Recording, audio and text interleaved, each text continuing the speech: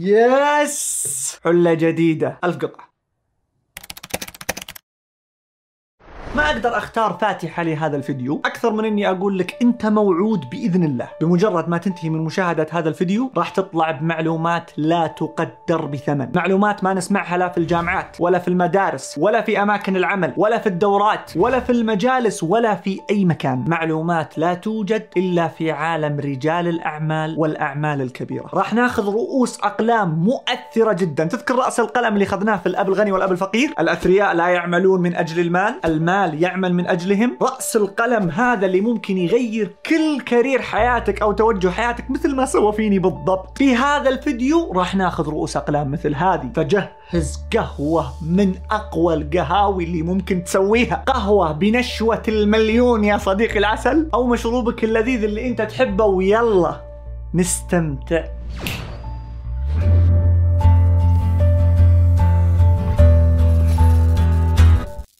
الفيديو هذا يا صديقي العسل برعاية منصة ينفع، من أفضل المنصات اللي ممكن تستثمر فيها عقلك ونفسك. الشاهد أن عرضهم الأسطوري اللي حطوه في بداية رمضان قالوا حنحطه في نهاية رمضان وراح يكون هو عرض العيد. اشتراك السنة صار يعطيك عليه سنتين، ومو بس كذا، خصم 30% على سعر الاشتراك الرسمي. فبدال ما تدفع 450 لسنة حتدفع 350 ريال لاشتراك سنتين. ومنصة ينفع تعرفها، وإذا ما تعرفها نعلمك إياها يا عسل. هذه المنصة تقدم لك أكثر من 130 دورة، ومو بس كذا، كل شهر يضيفون 4 إلى 5 دورات، فنهاية السنة حيكون في أكثر من 130 دورة، ونهاية السنة اللي بعدها لو اشتركت الآن بالتأكيد حتتجاوز 200 دورة في منصة واحدة وبسعر اشتراك واحد فقط. كل أنواع الدورات اللي ممكن تخطر على بالك موجودة عندهم، وتعدادها يطول، ولكن أهمها دورات الأدوبي، دورات المايكروسوفت أوفيس، هذه بعضها عليها شهادات معتمدة تفيدك حتى في حياتك المهنية. وعندهم دورات في مجالات عدة مثل صناعة المحتوى ككتابة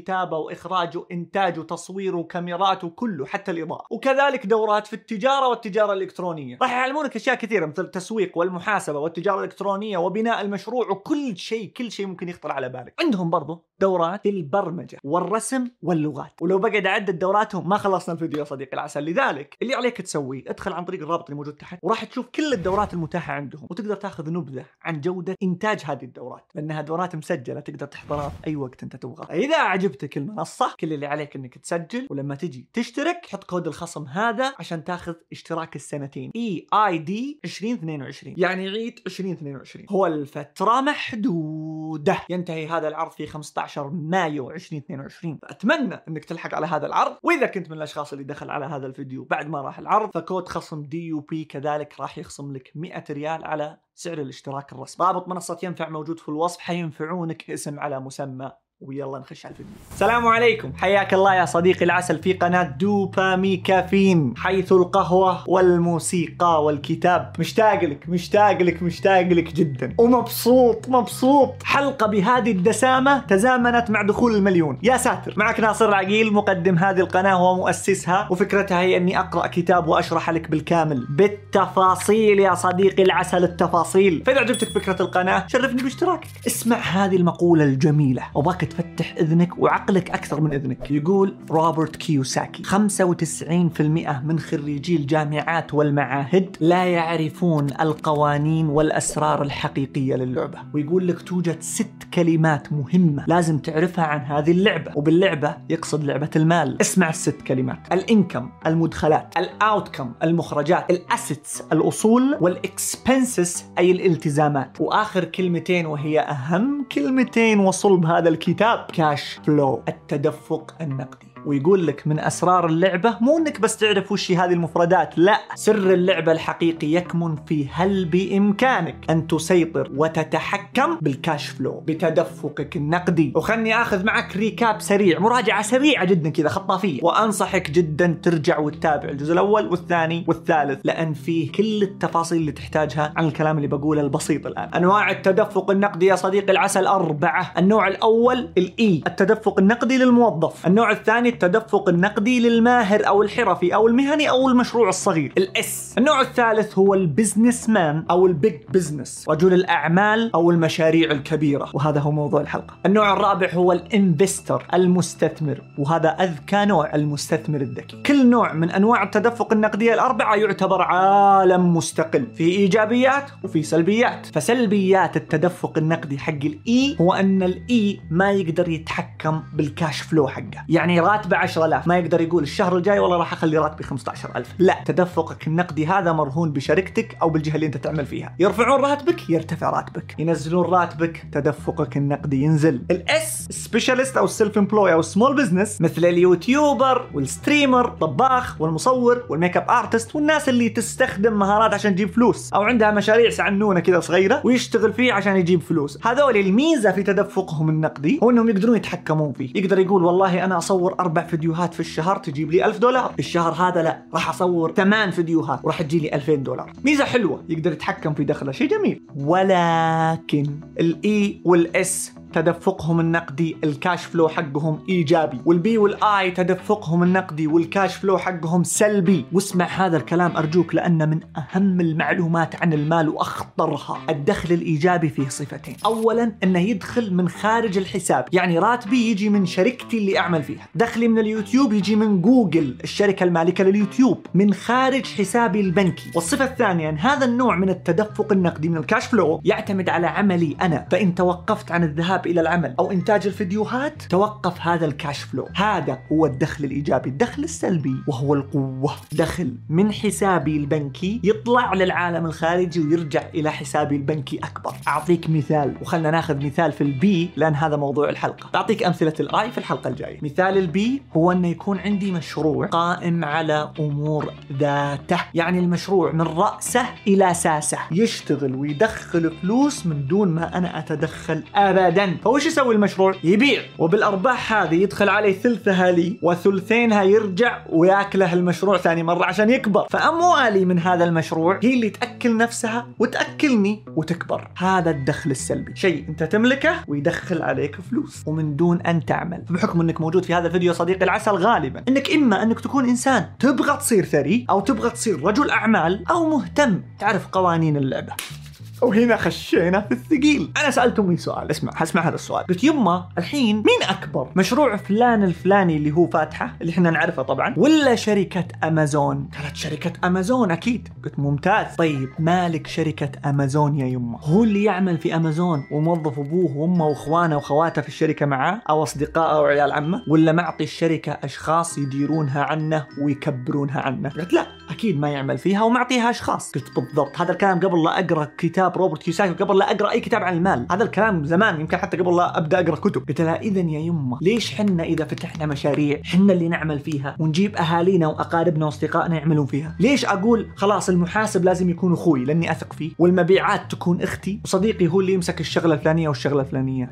ليه ما نكون مثل هذه الشركات مثل أمازون؟ قالت والله ما أدري. قلت والله ولا أنا أدري، ولكن الأكيد يا يمه إنه ملاك أمازون أو مالك أمازون يعرف إنه كون إنه هو يملك أمازون مو معناته إنه هو أفضل شخص يدير أمازون. أجيب شخص يديرها أحسن مني وينميها ويكبرها ويطورها أحسن مني، وترى هذا اللي صاير الآن. أنا قاعد أعطيك ملامح كذا خفيفة لطيفة تعلمك الفرق بين البيج بزنس والسمول بزنس، المشروع الكبير والمشروع الصغير. ولكن قبل أن نتكلم عن البيج بزنس اللي هو الشق الثاني من عالم البي، خلينا نتكلم عن الشق الأول أصلا من عالم البي، ألا وهو البزنس مان، رجل الأعمال. وأنا قد قلت لك في المقاطع اللي راح أعلمك كيف رجل الأعمال فعلا ما يحتاج أموال عشان يبني شركة، يحتاج عقله، معلوماته ومهاراته في إنشاء هذه الشركة. وخلني أعطيك المثال. هذه من أفضل المعلومات اللي راح تسمعها في هذا الفيديو، يمكن من أفضل المعلومات اللي راح تسمعها في حياتك. هذا الكاش فلو، أوكي؟ هذه الأربع أنواع للتدفق النقدي.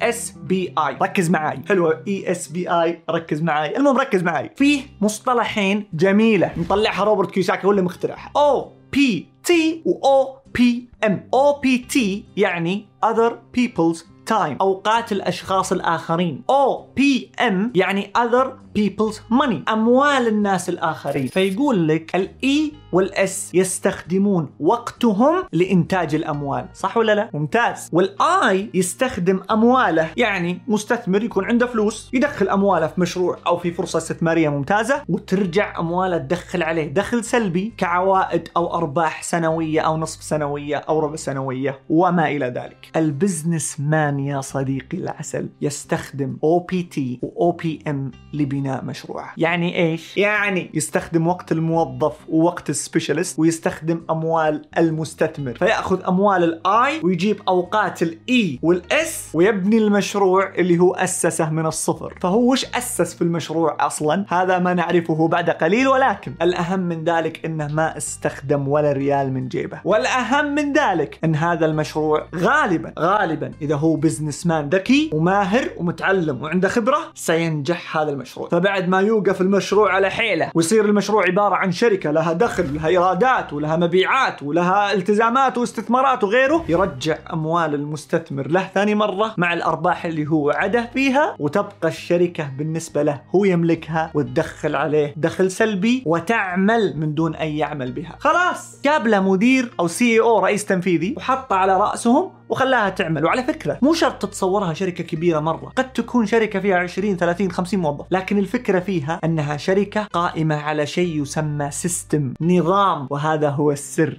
الثاني اللي راح نعرفه في هذا الفيديو. روبرت كيوساكي يسأل سؤال قد سألناه قبل، أوكي، هو السؤال اللي ألقاه في محاضرة على طلاب الماجستير، وقال لهم من منكم يستطيع أن يصنع برجر أفضل وألذ من برجر ماك؟ يقولوا كل اللي في القاعة رفعوا يديهم، نعم إحنا نقدر نسوي برجر ألذ وأجمل من برجر ماك. قال ممتاز، طيب لماذا؟ راي كراك مالك سلسلة مطاعم ماك ثري وأنتم لستم أثرياء. والجواب هو أنه أنت تعرف تسوي برجر أفضل من برجر ماك، ولكن ماك يقدر يبيع البرجر أحسن منك. بالضبط. ليش ماك يبيع البرجر أفضل منك؟ أو ليش ماك يبيع البرجر أفضل من البوفيه أو التسالي اللي موجود عندكم في الحارة؟ تدري ليش؟ لأنه ماك بنى سيستم، وهذا هو أجمل شيء قرأته في هذا الكتاب. سيستم نظام. وخلني أشرح لك الموضوع عن طريق هذه القصة من فيلم ذا فاوندر اللي يحكي قصة نجاح راي كراك مالك سلسلة ماكدونالدز. راي كراك كان مندوب مبيعات ويحاول يبيع خلاط حق ميلك شيك. طبعا في الثقافة الأمريكية يشربون مع البرجر ميلك شيك، فكان كذا ياخذ الخلاط ويحاول قدر المستطاع انه يعرض هذا الخلاط على اكبر عدد من المطاعم، ويقول له هذا خلاط ممتاز، هذا خلاط جميل، راح يطور من العمل عندك ويزيد المبيعات وما الى ذلك. واما عاد انه راعي المحل يقول له اوكي عطني خلاط، او يقول له فارقني. راي كراك مره من المرات وهو قاعد يسوق لهذا الخلاط، هذه قصه حقيقيه، دخل على مطعم، كراش راعي المطعم، قال بلا خلاط فاضي، فطلع وحط الخلاط في صندوق السياره وراح استخدم الهاتف العمومي. الو، اتصل بالسكرتيره اللي موجوده في المكتب، ها وصلني بريد الكتروني، وصلتني اتصالات، في حد سال عني اي شيء؟ قالت له ايه مستر كراك، في شخص اسمه ديك ماكدونالدز اتصل وقال انا محتاج اطلب طلبيه لهذا الخلاط، ابغى 6 خلاطات من هذا النوع. كراك قال للسكرتيره مستحيل، انا في حياتي ما قد استقبلت طلبيه مثل هذه وبهذا العدد. اوكي ممكن هو طلب، لكن اتوقع في خطا في الطلبيه. عموما اعطيني رقمه. كم رقمه؟ قالت له رقمه كيت. قال اوكي. قفل، رفع السماعه، دق عليه، اهلين مستر ماكدونالدز، معاك راي كراك. قال اهلا، وش بغيت؟ قال يا طويل العمر انا الشخص اللي يبيع الخلاطات ال6 اللي انت طلبتها، ولكن اعتقد انك اخطأت في الطلبيه، ممكن انت ما طلبت 6 حبات، اتوقع ان الطلبيه فيها خطأ. قال اي نعم الطلبيه فعلا فيها خطأ. راي كراك يقول ايه توقع؟ قال الصراحه احنا ما نبغى 6 حبات، نبغى 8 خلاطات. قال وات 8 خلاطات؟ قال انت وينك فيه؟ قال انا موجود في المدينه الفلانيه اللي في الولايه الفلانيه. طبعا كان راي كراك في شرق الولايات المتحده الامريكيه، وديك ماكدونالدز في مطعمه في غرب الولايات المتحده الامريكيه. فعلا كان الخط طويل. عموما ما ادري ليش انا كنت ماسك السماعه وانا قاعد اشرح. المهم قال له جايك الان، وهوب دق سلف وانطلق نحو ذاك المطعم. شوف النكتة الغريبة. لما وصل راي كراك المدينة كان جايع ومنهك من أعباء السفر، شاف في مطعم عليه زحمة، والله شيء غريب، واللاين كان طويل، فوقف السيارة ونزل وصف اللاين، ما قرأ اسم المطعم، ركز معاي، شاف اللاين طويل كذا قال والله اللاين طويل، فقالت له واحدة صافة في اللاين لا تخاف اللاين يمشي بسرعة. المهم فعلا مشى اللاين بسرعة. فلما وصل راي كراك على الكاشير قال السلام عليكم، ممكن أشوف المنيو؟ قال البائع ما في منيو، كل اللي نبيعه هو مجرد برجر مع فرايز وميلك شيك. قال لا بس؟ قال بس. حاب تطلب؟ قال اوكي بطلب مو مشكله. فلما دفع راي كراك المبلغ وجاب يروح، قال لا اصبر لا تروح، طلبك في 30 ثانيه راح تستلمه. قال 30 ثانيه؟ لحظه انا طالب طلب جديد. قال اي طلبك جديد مو مسوى من قبل، بس يخلص في 30 ثانيه. فعلا انتظر 30 ثانية عند الكاشير، شوي هوب أعطاه الطلب وقال له بالعافية. قال طيب وين أجلس وين أكل؟ ما عندكم طاولات؟ قال ما عندنا طاولات، تقدر تجلس في الكرسي هذاك العام أو على سيارة أو يعني في الرصيف. شيء غريب. المهم فعلا استغرب، خذ الأكل وراح جلس. وش المطعم هذا؟ كان في الثقافة الأمريكية ما في مطعم ما في دايننج، طاولات وكراسي، ولا في مطعم ما في منيو. إيش اللي تبيع لي منتج واحد؟ لا، وزحمة، ركز على زحمة. أعجب البرجر، كلا وبعدين رفع راسه وقرأ لوحة المطعم. اسم المطعم ماكدونالدز. هذا هو المطعم اللي طالبين خلطات. كلا وجبته بسرعة وهوب قام ورجع للكاشير قال له أنا جاي أقابل ديك ماكدونالدز، طالب مني طلبية وأنا صاحب الطلبية وراح أعطيه. قال خلاص شوي ونادي لك. فعلا جاء ديك ماكدونالدز وأخوه ماك ماكدونالدز. يا رب إني قلت اسمه صح. قالوا له هلا والله السلام عليكم كيف الحال، معك الخلاطات؟ قال لي أنا معي الخلاطات، لكني للأمانة معجب جدا بالشيء اللي أنتم قاعدين تسوونه. كيف مطعم ما في لا منيو ولا مكان دايننج وتعطونا وجباتنا بأوراق وكراتين وقراطيس وقاعد تبيع هذا الكم الهائل من المبيعات؟ قال له أوكي تبغى تعرف القصة؟ يلا خلنا أعلمك القصة، حياك الله. وهنا قصة السيستم. طبعا لما جلسوا معاه قالوا له احنا حاولنا في المشروع الأول وفشل، وحاولنا في المشروع الثاني وفشل، في الأخير فتحنا هذا المطعم، ولما فتحنا حطينا فيه منيو ما خلينا فيه وجبة من موجودة فيه. تقدر تطلب بروست أو فرايد تشيكن، وتقدر تطلب برجر لحم وبرجر دجاج، وتقدر تطلب أشياء كثيرة. يقولوا فعلا بدأ الإقبال على المطعم، ولكن فترة والناس ما عاد رجعت للمطعم وفشل المشروع. فيقول قام أخوي ديك فكر في فكرة، قال ليه ما نبيع البرجر بأسرع طريقة ممكنة؟ وعشان نبيع البرجر بأسرع طريقة ممكنة لازم يكون عندنا نظام أو ورك فلو ممتاز جدا. يعني أجيب كل اللي موجودين في المطعم الموظفين وأعطي كل واحد مهمته إنه يسوي الشيء الفلاني أو الشغلة الفلانية. قام وش سوى؟ أغلق المطعم وجمع كل الموظفين وراحوا إلى ملعب سلة، وبدأوا يخططون في ملعب السلة أماكن أو أجهزة هذا المطعم. الفرن هنا، حق الفرايز هنا، ماكينة الميلك شيك هنا، طاولة التجهيز هنا، الكاشير هنا، وأنت ماشي. فكان بعد ما يرسم ديك الرسمة في الأرض يحاولون يجهزون الطلب في 30 ثانية. فكان على سبيل المثال من المواقف المضحكة إنه كان في شخصين مهمتهم إنهم يمسكون زي الطفرية اللي فيها برجرز حلو، ويلتفت الأول يروح لطاولة معينة ويرجع الشخص الثاني من هذاك الطاولة ويبدل معها المكان. الفكرة هي إنه هذا يشيل البرجر ما فيها مخلل ويحطها على الطاولة هذيك، وهذاك يشيل البرجر بعد ما حطه المخلل ورجعها على الطاولة هذه. يعني تخيل، شوف شيء خوف. كان في نظام. المهم إنهم عدلوا طبعا، يعني كانوا يحطون تخطيط معين ويصنعون البرجر في دقيقة، يقولون لا ما ينفع، يسوون تخطيط ثاني دقيقة ونص، لا ما ينفع. المهم كانوا يعيدون ترتيب أماكن الأشياء أو الأجهزة ويعيدون نظام الورك فلو لين وصلوا إلى أنهم جهزوا البرجر في 30 ثانية. وهوب قالوا كنسل كل المنيو، عندنا هذا البرجر اللي يجهز في 30 ثانية كل تركيزنا عليه، ونقدم معاه ميلك شيك وبطاطس، وما نبغى دايننج، نبغى نستخدم مساحة المطعم كاملة في طريقة إنتاج هذا البرجر في 30 ثانية. يا أخي شيء عجيب. وهوب افتتحوا المطعم وحقق نجاح باهر جدا، بالرغم من أنه يقول أول شهر أو أول شهرين ما جانا ولا عميل، ولكن من أول عميل جاء واستلم الطلب كاثر علينا العملاء ونجح المطعم. ريك راك لما شاف هذا المطعم قال اسمعوني أنا راح أخذ منكم هذا المطعم فرانشايز. إيش معنى فرانشايز؟ معناته أخذ اسمكم وأخذ المنتجات حقتكم وأروح أنا اللي أفتح فروع، أنتم فرعكم هذا لكم ما أبغى، لكن في النهاية أنا اللي بفتح فروع في العالم وأنا اللي راح أدير هذه الفروع. الشاهد واللي حصل إنه هو أخذ منهم هذا السيستم وحوله إلى سيستم أكبر بكثير من السيستم اللي هم عايشين عليه. أكثر من كونه ورك فلو موجود في مطعم، لا، صار سيستم كبير جدا. صار فيه نظام لتغذية الفروع، نظام لتجميد الدجاج، نظام للتوسع والانتشار، نظام للإعلانات، نظام لإدارة المال على هذه المشاريع كلها. صار فيه نظام كبير جدا، بالرغم من أنه ما غير الستاندردز أو الأساسيات اللي بنوها الأخوين ديك وماك ماكدونالدز. وشوف يا صديقي العسل، روح لأي مطعم ماك في العالم، وأنا اشتغلت في ماك قبل، هتشوف نظام الطبخ والتجهيز نفس ما هو في كل فروع في العالم، إلا مع اختلافات بسيطة في فروع نادرة جدا. شيء مرعب.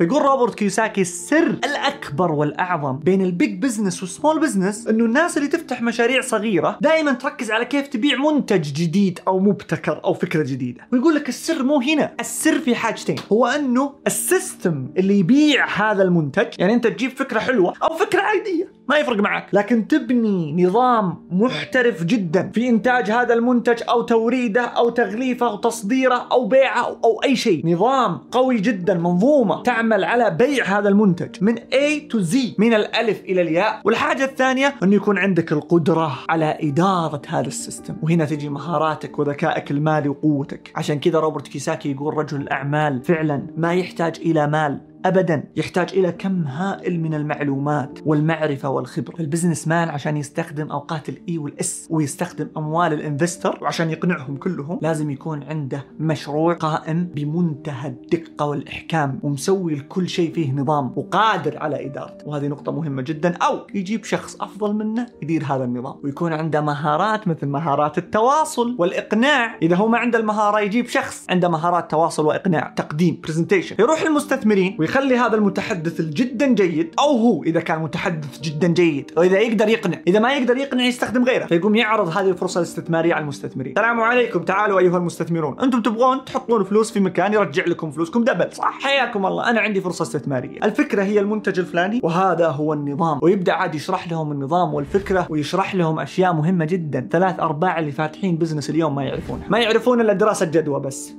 في شيء اسمه دراسة جدوى، في شيء اسمه بزنس موديل، في شيء اسمه ماركتينج بلان، في شيء اسمه عقود وليجل افيرز، في أشياء كثيرة. أصحاب المشاريع الصغيرة يفتحون مشاريعهم ولا يعرفون وش هي، ولذلك تفشل. يعني في ناس بالمناسبة يفتح مشروع ما يعرف فئته المستهدفة مين. أنا بكرة على سبيل المثال بفتح كافي، من فئتي المستهدفة أكيد إن أول فئة مستهدفة هم أصدقاء وصديقات دوباميكافين، أكيد. فأنا أجي أعرف أقول لو فتحت اليوم مثلا أقول فئتي المستهدفة هم 1,000,000 شخص، هذه فئتي المستهدفة. إذا لما تكون فئتي المستهدفة 1,000,000 هل أتوقع والله دخل قوي جدا؟ وأنا تقريبا في مدينة الرياض من هذول 1,000,000 مو موجود إلا يمكن 50,000، ومن 50,000 المهتم في دوباميكافين أو الكافي حقه يمكن ما يوصلون 5000. طب إذا أنا عندي 5000 في الشهر هم اللي بيجوني، أقوم أحط أرقام ودراسة جدوى على أني أبيع لشريحة كبيرة أو أرقام كبيرة 10,000 15,000 20,000 شخص في الشهر؟ لا، ومصيبة لو أنا بنيت مشروعي على هذه الأرقام وفي النهاية هذا هو الرقم الحقيقي اللي بيجيني. فلما تكون عارف وشو بزنس موديل كانفاس فعلا بنيته أنت بدون فلوس، تتعلم من اليوتيوب وتقرأ كتب وتعرف وشو بزنس موديل كانفاس وتبدأ تسوي البزنس موديل. في البزنس موديل يقول لك من هي فئتك المستهدفة، فيجي ناس يقول فئتي المستهدفة كذا وعددهم كذا والمفروض اللي مهتم منهم كذا واللي موجود منهم كذا واللي ممكن يجيني منهم كذا 5000 شخص مثلا. هل تتوقع إني راح أفتح محل كبير ولا راح أفتح محل صغير يكفي هذول 5000؟ شفت الفرق؟ البزنس مان الذكي المتعلم الماهر كل اللي يحتاجه انه يجني هذه المعلومات واشياء كثيره غير اللي قلتها انا، لكن الشاهد انها معلومات تقدر تحصل عليها من كتب وتحصل عليها من يوتيوب او دورات بسيطه. ومن هذه المعرفه تسوي نظام كبير تعرضه على مستثمر بطريقه جدا محترفه ومقنعه. في بزنس مان جدا خرافي بس ما يعرف يتكلم، ما يعرف يقنع الناس، يجيب شخص يقنع المستثمرين عنه، والمستثمرين لما يشوفون شغل احترافي جدا وارقام دقيقه ومدروسه فعلا وواقعيه ومنطقيه يعرفون لا، ويشوفون بلان بي في حال ما ضبطت الخطة، بلان سي في حال ما ضبطت بلان بي. يشوفون شخص واعي ومدرك فعلا دارس، مو يلا هوب مشروع والله الفكرة حلوة جيب الفلوس جيب راس المال جيب المحل جيب المدري مين المقاول وركب ويلا دوف ولا نعلن وين نعلن عند المشهور فلان. لا يا حبيبي، هذه اسمها عشوائيات وهذا اسمه نظام. وعشان كذا النظام ينجو عكس العشوائيات اللي هي سمول بزنسز 99 منها يسقط في أول 5 سنوات. شيء مرعب، أرقام حقيقية ذي. البزنس الحقيقي المدروس، يعني أنت لما تيجي تقول بفتح بزنس لازم تكون متعلم. يعني بالله يسأل نفسك سؤال، كم كتاب عن البزنس قرأت؟ كم فيديو عن البزنس تابعت؟ كم دورة عن البزنس حضرت؟ كم شخص جلست معاه فاتح بزنس واستفدت؟ كم بزنس فتحته صغير وتعلمت وجربت؟ فلما تجي يا صديقي المتابع وتحط أموالك في مشروع أصلا هو حتى مو بي اس وباليلا صار اس بعد، من دون تخطيط ومن دون دراسة ومن دون علم ومن دون تجربة ومن دون اطلاع وتفشل، لا تلومن إلا نفسك. وعشان كذا لا تقول المشاريع خطرة. روبرت كيوساكي يقول الريسك يقل مع ارتفاع المعرفة، وهذا شيء حقيقي. أنت خايف اليوم لا تخسر المشروع، ليش خايف؟ لأنك ما تعرف أي شيء عن هذا المشروع. وقت ما تتعلم وتطور وتنمي من ذكائك المالي تدخل السوق وانت عارف من أين تؤكل الكتف. والله العظيم فعلا أنا بقول لكم شيء، أنا أتكلم عن تجربتي الشخصية. أنا من 2019 عزمت أفتح الكافي وهو تقريبا الدافع الأكبر وراء إنشاء القناة بسرعة يعني، أو من 2018 والله إني كنت ناوي أفتح كافي ما أعرف من هو فئته المستهدفة، وبالتالي كنت ناوي أفتح محل كبير جدا وفئته المستهدفة ما تتعدى 2000 عميل في الشهر. أبغاك عاد تتخيل حجم الكارثة والخسارة. المحل اللي كنت ناوي أفتحه أقل رأس مال فيه 1,000,000 أو 1,200,000 وأنا شريحة مستهدفة ما عندي. أنت مستوعب أن شريحة مستهدفة ما عندي؟ يعني اليوم في 1,000,000 شخص يحب دوباميكافين، هذول 1,000,000 شخص اللي يحبون دوباميكافين يمكن 5000 شخص منهم بس اللي ممكن لو كان في كافي الدوباميكافين حيجون. أنا أقول ممكن أكثر ممكن أقل، لكن خلنا نقول 5000 يعني. طب الآن هال5000 هذولي أفتح لهم محل ب1,200,000 التزامات وموظفين ودنيا، هذا وأنا فيه فئة مستهدف. تخيل 2019 ما في فئة مستهدف وكنت ناوي أفتح محل ب1,200,000. شوف فرق المعرفة. خذ الصعقة الثانية، محل ما في خطة تسويقية. يا رجل أنا ما كنت أعرف الفرق بين الحملات التسويقية وحملات PR، العلاقات العامة، ما كنت أعرف الفرق. كنت أقول بنسوق نسوي جيف أواي آيفون، بالله يا تسويق هذا PR، هذا مو ماركتينج، هذا PR. ولا أنت عارف يا ناصر الفرق بين PR والماركتينج، ولا أنت عارف أي شيء. ما قرأت حتى سطر واحد عن التسويق. تبغى تفتح محل ينجح كيف؟ لا تسألني، شيء غريب. هذا من فضل والله العظيم، هذا من لطف الله علي. أقسم بالله إني أحمد الله إن الله رأف بي ورحمني وأعطاني الوقت الكافي وسخرني وهداني إني أتعلم على الأقل قبل لا أفتح بزنس. وسبحان الله كل ما أتعلم عن البزنس أكثر وأكتشف إني جاهل فيه أكثر أأجله، أقول لا يمكن في شيء. ما راح طبعا أأجله لأني ما راح أبدأ، لا، لكن كل ما أجلته فعلا أقول الحمد لله إني أجلت. وكنت ناوي أفتح المشروع وما في أي قانون للعقود. ليلتي كانت ليلة لو باقي ليلة. فهذه مشكلتنا، هذه مشكلتنا. نحسب هذا العالم سهل، نحسب هذا العالم بسيط. خلاص في 2-3 ما شاء الله عليك قررت أنك تنتقل من عالم الإي إلى عالم البي. لا يا حبيبي. وخلني أعطيك هذه القصة الجميلة اللي قد تأخذ منها عظة وعبر. روبرت كيوساكي يقول من يومي صغير وأنا أبغى أصير ثري، وماشي مع أبوي الغني اللي هو أبو مايك صديقه، ودائما أتعلم. ويقولوا كل شيء أتعلمه من أبو مايك أجي أقوله لأبوي في البيت اللي هو أبوي الفقير، أبوي الحقيقي، طبعا فقير الفكر مو فقير المال. يقول كان يهاوشني كلامك هذا ورطرطتك هذه لا تقولها عندي هنا. لا تعمل من أجل المال والمال يعمل من أجلك، والأثرياء لا يشترون الالتزامات والجوالات والسفر والحركات والسيارات والبيوت، يشترون الأصول المشاريع والاستثمارات والدنيا. بالله فكني من هذا الكلام. والأثرياء يتحكمون بالكاش فلو، والكاش فلو عبارة عن لعبة. لا تقول لي هذا الكلام، لا تقول لي هذا الكلام، هذا الكلام راح خله هناك عندك أنت وعندك أبوك الغني. أنا بالنسبة لي الوظيفة عجبتني وانتهى الموضوع. يقول من يوم صغير وأنا على هذا الحال.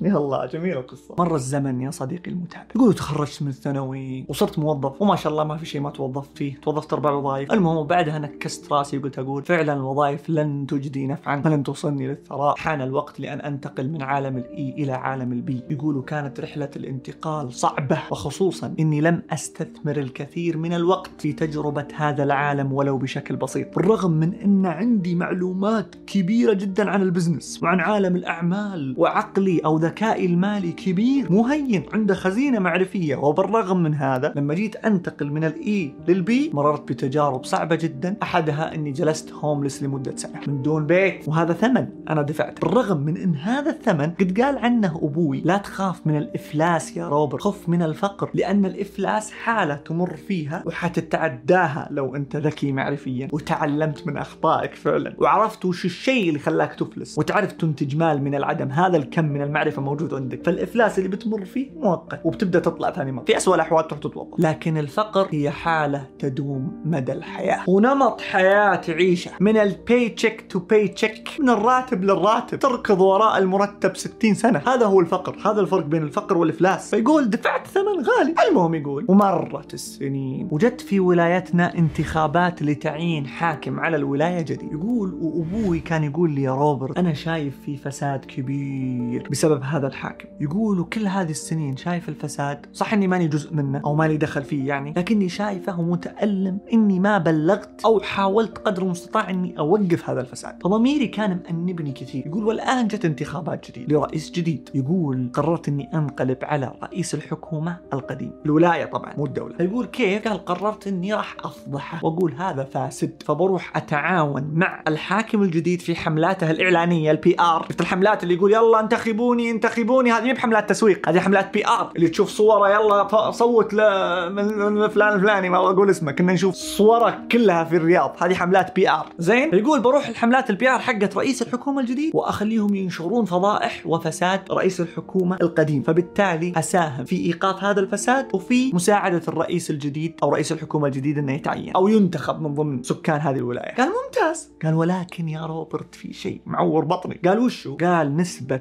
فشل هذا الرئيس الجديد كبيرة جدا، فأخاف إن فشل في حملات الانتخابية وفاز هذا إنه ينقلب علي لأني فضحته ويخليني أخسر وظيفتي وحياتي المهنية. يقول قلت له يا يبا طيب فكر مرتين، مو لازم يا ابن الحلال خلاص خله هو فاسد ما عليك منه. قال لا أنا ضميري مو مرتاح وبتخذ هذه الخطوة. يقولوا فعلا اتخذ أبوي هذه الخطوة وفعلا خسر الرئيس الجديد الانتخابات.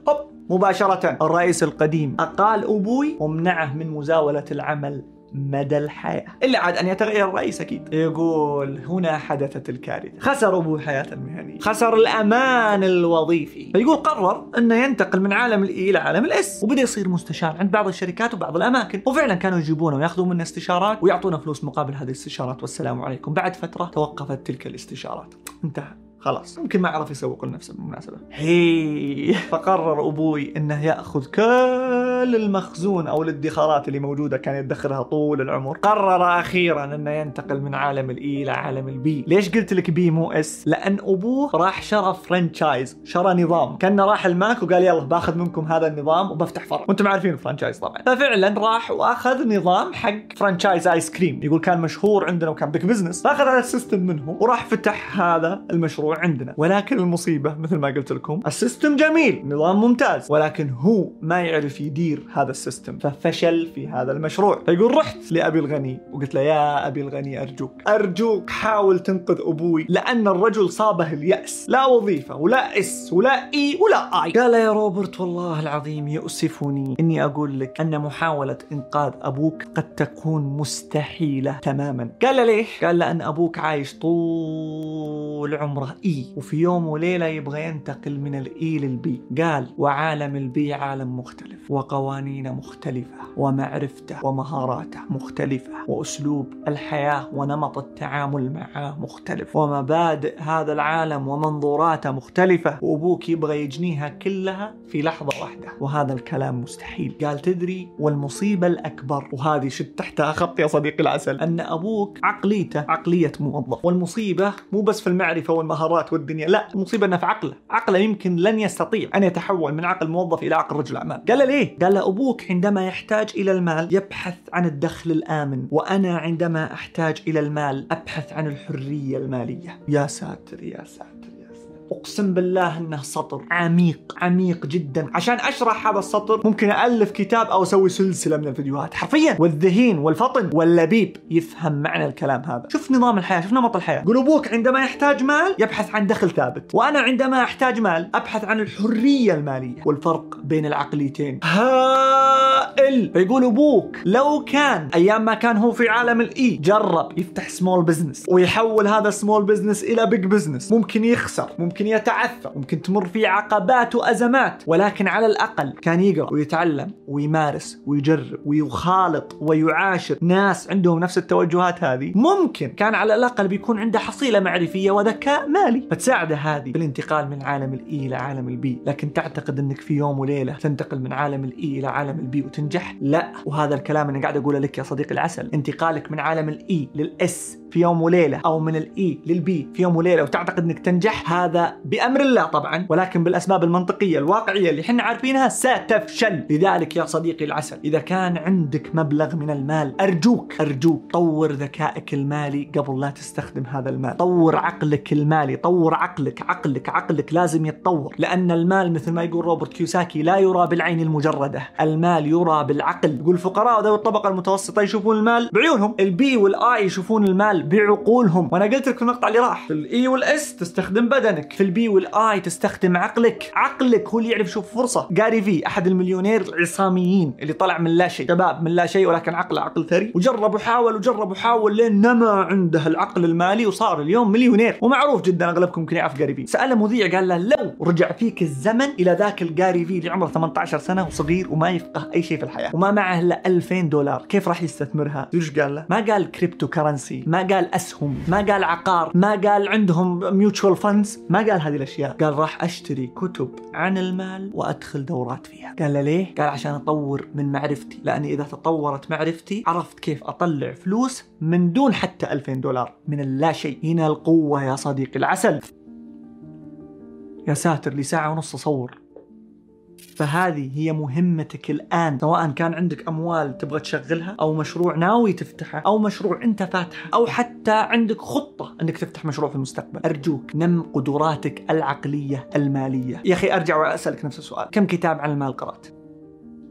كم دورة عن البزنس والمشاريع أخذت؟ كم شخص فاتح مشروع أنت جلست معه وسمعت تجربته عن هذا البزنس؟ كم؟ هذا يسمى منتور، شخص جرب فعلا البزنس وعرف تفاصيل كثير عنها وعنده خبرة. بدل ما تروح أنت تروح تجرب وتفشل، لا، هو يعطيك إياه، يقول لك اسمع قد تفشل لأنك ما سويت كذا أو ما سويت كذا أو ما سويت كذا، فانتبه. ما في شخص أنا أعرفه يعرف شخص فاتح مشروع إلا وأقول له أرجوك كيف لي موعد معه لازم أجلس معه، لازم أنهل من معلومات، لازم أعرف هو العالم الواقعي وش اللي صاير. أنتم يا الموظفين، مو حنا كنا ندرس في الجامعات شيء ولما دخلنا عالم الوظيفة شفنا شيء ثاني، أوف مو هذا اللي درسناه، أوكي نفس التخصص، أوكي نفس الوظيفة، بس مو هذا اللي درسناه. عالم الوظيفة الواقع يختلف كثير عن الجامعة. نفس الحكاية في البزنس، الكلام اللي نتعلمه في الدورات على أرض الواقع قد يكون مختلف، فلذلك لازم نجلس برضو ونسمع كلام وتجارب ناس. بالله يعلمني، هل كان بيخطر على بالك في يوم من الأيام أن رجل الأعمال الذكي يقدر يفتح بزنس من الصفر إذا استخدم أموال غيره اللي هي OPM حق المستثمرين وأوقات غيره اللي هي OPT حقت الإي والإس، ويبني سيستم وينشئ مشروع من الصفر ويرجع أموال المستثمرين ويعطي ذول رواتبهم ويبدأ يكون البزنس واقف على حيله يدار من ناس غيره أذكى منه وهو جالس في البيت وينتج مشروع؟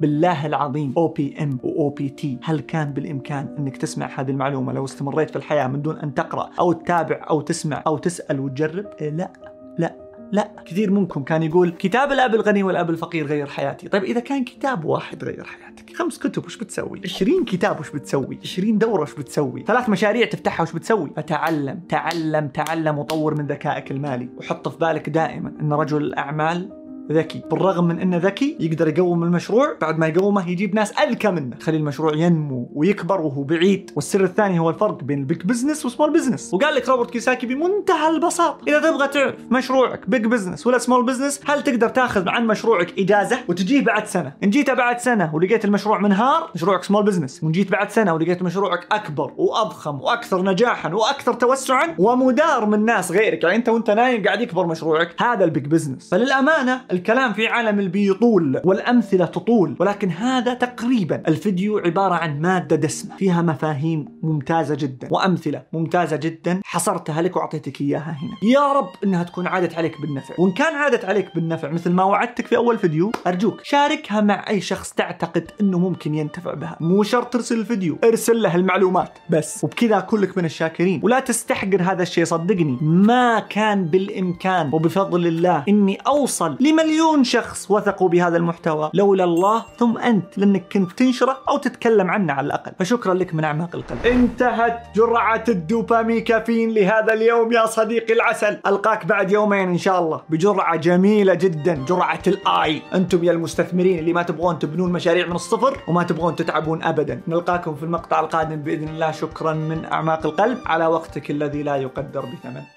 السلام عليكم.